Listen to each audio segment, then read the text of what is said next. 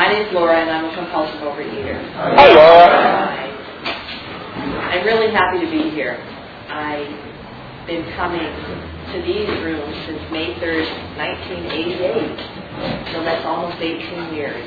And I know many of you, and I've seen many of you for those years, or 12, or 10, or 8. And I've had strong connections with many of you, and I'm glad to be here. And I'm honored to be here. And I woke up this morning obsessed. And I'm so grateful that I could say that to my friend Susan this morning when she said, "How are you?" I said, "I woke up a little upset." She goes, "Why should this day be different than any other?" That's so great. It's like, oh, right. I'm a compulsive overeater. I have an obsessive mind. I have an allergy of the body coupled with an obsession of the mind. Sometimes both aren't working, but that obsessive mind is working a lot of the time. And I have a great life. I woke up, my husband was on one side, my little boy, who's 7, had come into the bedroom at 6, and he was on the other side. And then I got out of bed, and I went into the other room, and I did the first 3 steps on my knees, and said the 3rd step prayer, and then I read from 2 of the books. And then I meditated for 5 minutes. And I didn't meditate way back when. I didn't know how. Then I really meditated for a while. I was up to 20 minutes, and I even went on a retreat, a silent meditation retreat. I was doing really well. And then the last 2 years, I don't meditate regularly, but I aspire to, and I've been back to 5 minutes. And that's one of the greatest things I've learned here, is baby steps. Before I came to Overeaters Anonymous, I didn't know anything about baby steps. I didn't know about 1 day at a time. I knew there was that TV show years ago, 1 day at a time. But I didn't know you could think about your life and problems or issues 1 day at a time. I came to OA after meeting a girl named Cynthia at a work-related event. We had dinner one night. She thought I was going to be able to help her with some business thing, and we ordered dinner at the Cheesecake Factory in Beverly Hills, and she said about some dish she was having no flour on it or something like that, and I said, "Why are you asking for no flour?" "Well, I'm allergic to flour." And I'm allergic to flour. I'm allergic to fish, and I'm allergic to cats and dogs. But what do you mean allergic to flour? "Well, it does something to me, and it sets up a craving." She says, "And I haven't had sugar in 5 years," she told me. I said, "You haven't had sugar in 5 years? That's not possible to not have a chocolate chip cookie for that long." She said, and that led her into talking about Overeaters Anonymous, and she said it's about steps. And I'd heard of AA, but I didn't grow up with alcoholism. I'm not an alcoholic. I knew it helped people, but I had no idea how. She said the first step to me, admitted we were powerless over food and our lives had become unmanageable. There was something, and then she did the 2nd and 3rd, and she lost me when she started doing that. God, what are you talking about? I believed that everything was up to me. Well, I really believed it was up to my dad. He would take care of everything. I remember writing years ago at one point that I had the awakening once I came into OA and was working the steps and had gotten abstinence, that my father was my God. No, food was my God. And my father was my God.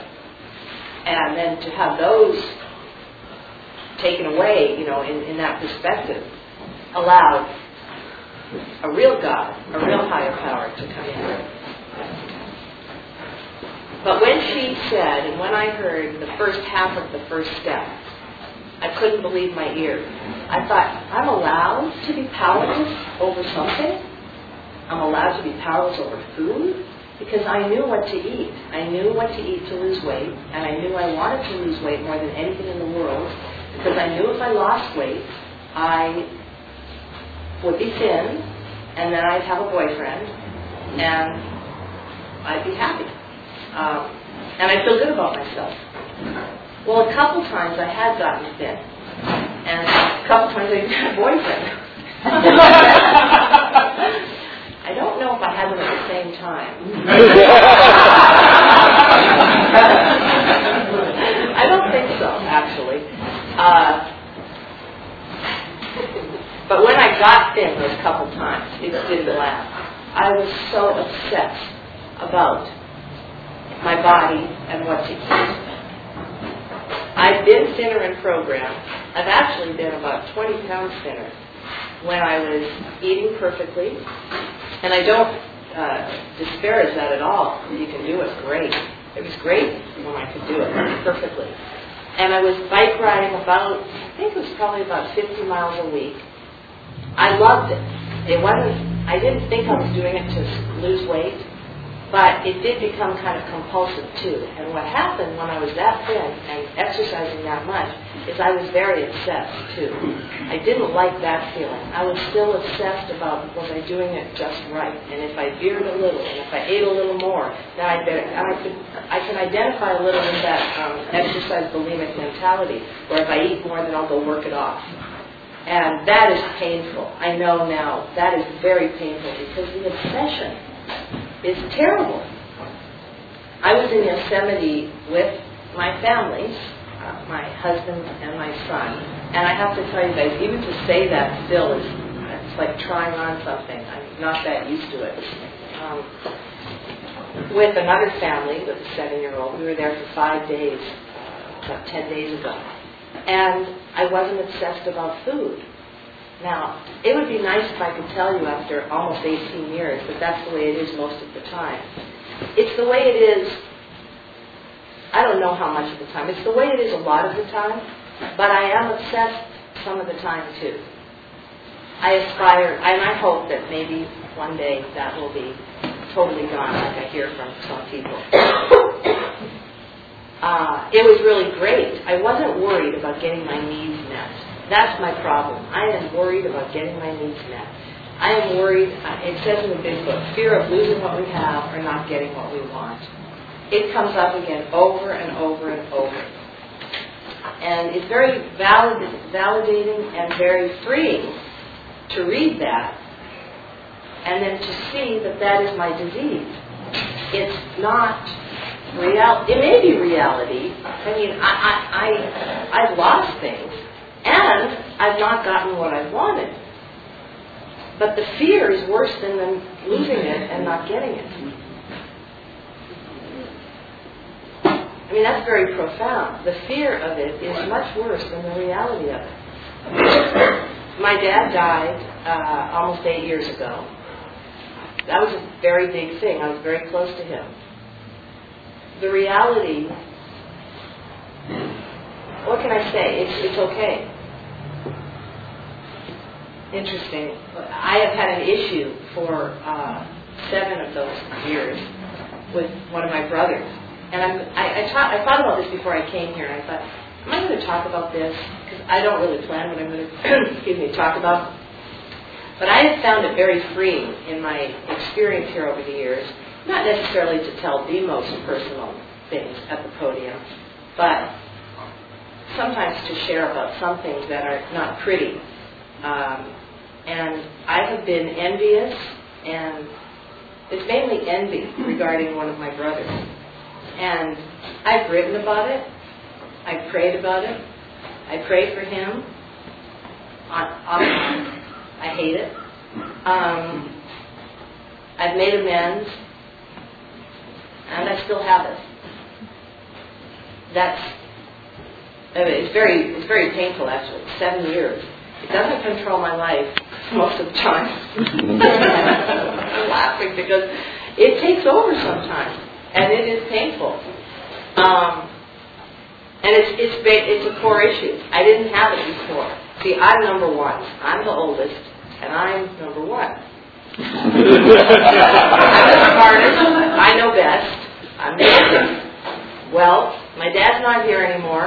the dynamics have changed in that very dysfunctional nuclear family. And I have, you wouldn't believe how much self-knowledge I have. I am so smart about this. I know everything.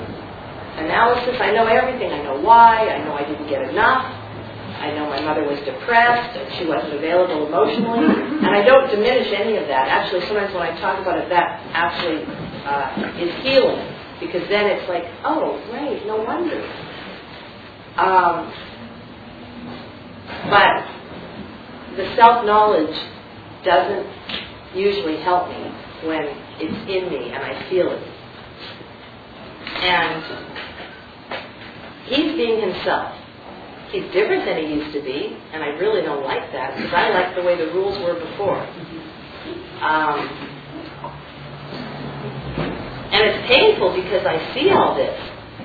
So I get to be at step 7, where I have to ask God to remove these defects because I'm not sure and I can't do it. And actually, it was suggested to me a couple months ago or so to reread Step 7, which I hadn't read in a while in the 12 and 12. And it's about humility for anybody who doesn't know. And it's very profound. I mean, it's humbly asking to remove our shortcomings. And I spend the whole time just reading it to you because it's so rich, but I won't do that. But it does say here, for thousands of years we've been demanding more than our share of security, prestige, and romance. Never was there enough, was there enough of what we thought we wanted. In all these strivings, so many of them well-intentioned, our crippling handicap had been lack of humility. We had lacked the perspective to see that character building and spiritual values had to come first, and that material satisfactions were not the purpose of living. That's helpful to me. It's not about making more money, getting more money, having a child, getting married. I mean, those are things that are natural things to want in life for me. But if that is what I put my focus on, I lose spiritually. When I first came to Overeaters Anonymous and I heard them say that do the 12 traditions, and I said to the person next to me who'd been coming for many years, I said, why do you need those? And because I was on a honeymoon early on. I thought, this is perfect. Everybody's wonderful in here. And I now see why we need the 12 traditions. Working or living, trying to live a spiritual life, for me, is not that easy. There have been times where it is easy, has been easy, when I think back. Probably at the time it didn't feel easy, because nothing ever feels easy to me. But it's now, almost 18 years later, as you know, I have everything I ever wanted, actually. I wanted more than anything to be married and have a child. And to be thinner. Now, I would like to be about 8 pounds thinner. That's the truth. I feel better that way. So I don't have everything I want this minute. I just laugh because it's always something. It's always something. And it's great to talk to people who could point that out and, to be able to laugh at myself. But when once I've been engaged, and I remember the feeling, the realization that, oh my God, I still really, really, really need this program. I never left. I never really thought that I wouldn't need it. But to feel it in your gut when you go, oh dear, no matter what, I need it. So, that's interesting. So I came to my first meeting. See, I forgot to tell you. I'm a huge person. I mean, I have this disease. the way I ate was half gallons of ice cream, donuts, candy bars, and sneaking. And I remember food being the answer really early. I kind of believe I'm one of the ones who came out as a compulsive overeater. I don't think a trauma happened. I mean, yeah, I had a mother who was not emotionally available and who was depressed. Who knows? But, how much that has to do with it. But it doesn't matter, because I am one. I am a compulsive overeater. And nothing will change that. One of my problems is sometimes in this busy, out there life I have, I do start to forget. And I think I can eat some foods like a normal person. And I can't. And I keep trying with some of them. And I can't. When I get the most peace when, like I said, an alcoholic addict, when I really accepted who I am, I really accepted that I'm an addict, then the freedom comes. Now, I do remember when I was 2 or 2 and a half, something like that, in Edmonton, Canada, with my grandmother giving me, and it's been, folklore in the family, how much Laura could eat at that age. The bowl of noodles, cottage cheese, and syrup. I had a Jewish grandmother. And I can still taste it. I don't know if that's normal.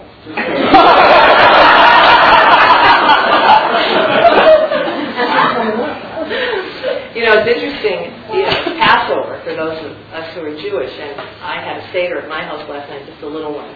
And I loved Passover growing up. I liked the ritual, I liked the tradition, and years ago when I read about it, and in abstinence, and I found, at least in my interpretation, part of it is, it so goes with this program. It's about freedom from bondage, on a personal way. It's on the global, the Jewish Israelite level, and then global, but also personal. But they get to eat matzah. Matzah is intrinsic to this holiday. I can't eat matzah. I haven't had matzah in many years because I binge on matzah. We grew up with matzah all year round. My dad, whatever. We have matzah. Matzah with butter and jelly. It doesn't get better than that. I tried whole wheat matzah about 10 years ago. Oh no, it was good to me. I love whole wheat matzah. I just love matzah. So I haven't had matzah in, I don't know, how many years? Is it 8 or 9 or 10? So, it's because it talks about, it's ironic, it talks about that giving up the bread is a way to sort of get closer to God, and you can have matzah. Well, I have to give up the bread and the matzah to get closer to God. Sometimes it bugs me. Maybe that's why I was obsessed this morning, and I felt like, where was mine? How come I didn't get to? And that happens sometimes. But I have found in my experience that it's this basic for me, that abstinence is my ticket to God. And God is my ticket to abstinence. I can't have one without the other. And so I came to Overeaters Anonymous because I couldn't stop eating. And I focused on, I really couldn't stop eating the sugar stuff. And I'd wake up, the hangovers, the heaviness, the awfulness, this day is going to be the day. This is the day. I've eaten more than I ever need to. In college, when my girlfriends and I, freshman year, would smoke grass and then binge on brownies and everything else and candy bars, I would then go into the bathroom stall in the dorm and stuff a couple more candy bars down me. The freedom I got when I told that to my sponsor in my first inventory was huge. Because there's so much shame around that kind of eating. So I came to my first Overeaters Anonymous meeting on May 3rd, Tuesday night at 3rd and Florist. Ida was one of the speakers, and she kept off 100 pounds, and I heard people eat the way I ate, and I couldn't believe they talked about it. And the 3 men standing at the door were Matt and Greg and Henry. And I thought, oh, God, men are in here. And I was wearing my black stretch pants with the elastic, and my legs rubbed together, and I thought I'd try for one day not to eat sugar, because that's what I heard, and that's what people said. And then I tried it for another day. And I remember driving home from where I work, clutching the steering wheel, going, I'm powerless, I'm powerless, I'm powerless. I didn't believe in the second half of the first step, because I didn't think my life was unmanageable, because I wasn't in the gutter, and I had friends, and I had a job, I had a career. Years later now that I have even more than that, I believe my life's unmanageable. It's been proven to me. I prove it to myself. And somehow, by making phone calls to these two women, Cynthia and Renee back then, and going to meetings, and they said, you go to, in a couple more minutes, they said, go to 3 or 4 meetings a week. My first sponsor, Catherine, said go to 4 meetings a week. 4 meetings a week? I will lie. And she said, you need commitment at the meeting. Why don't you set up chairs? Set up chairs? That means I have to get to that meeting an hour and a half early. And I have a life, and I am a responsible person. I'm not a flake. So, I don't really need that kind of commitment to be responsible, but I did it anyway, and I believe in it, and I got a great foundation with those basics that I heard back then. And I found that I did need to go to 3 meetings. No, I needed to go to 5 meetings, because what happened was, without the sugar and all that stuff, the ice cream, the cookies, the donuts, the this and the that, I was getting these feelings, and they were gigantic. Mm-hmm. And so that's what I did. And after 3 weeks, I had a spiritual awakening. Because I didn't believe in God, because I believed in my dad. And I felt something that I'd never felt before, which was a peace and a oneness. And, as I'm rereading Step 9 now, because I'm starting to meditate again, I saw something that I forgot, and that's very validating. I'll just read this to you before I stop. It says, not Step 9, Step 11, sorry.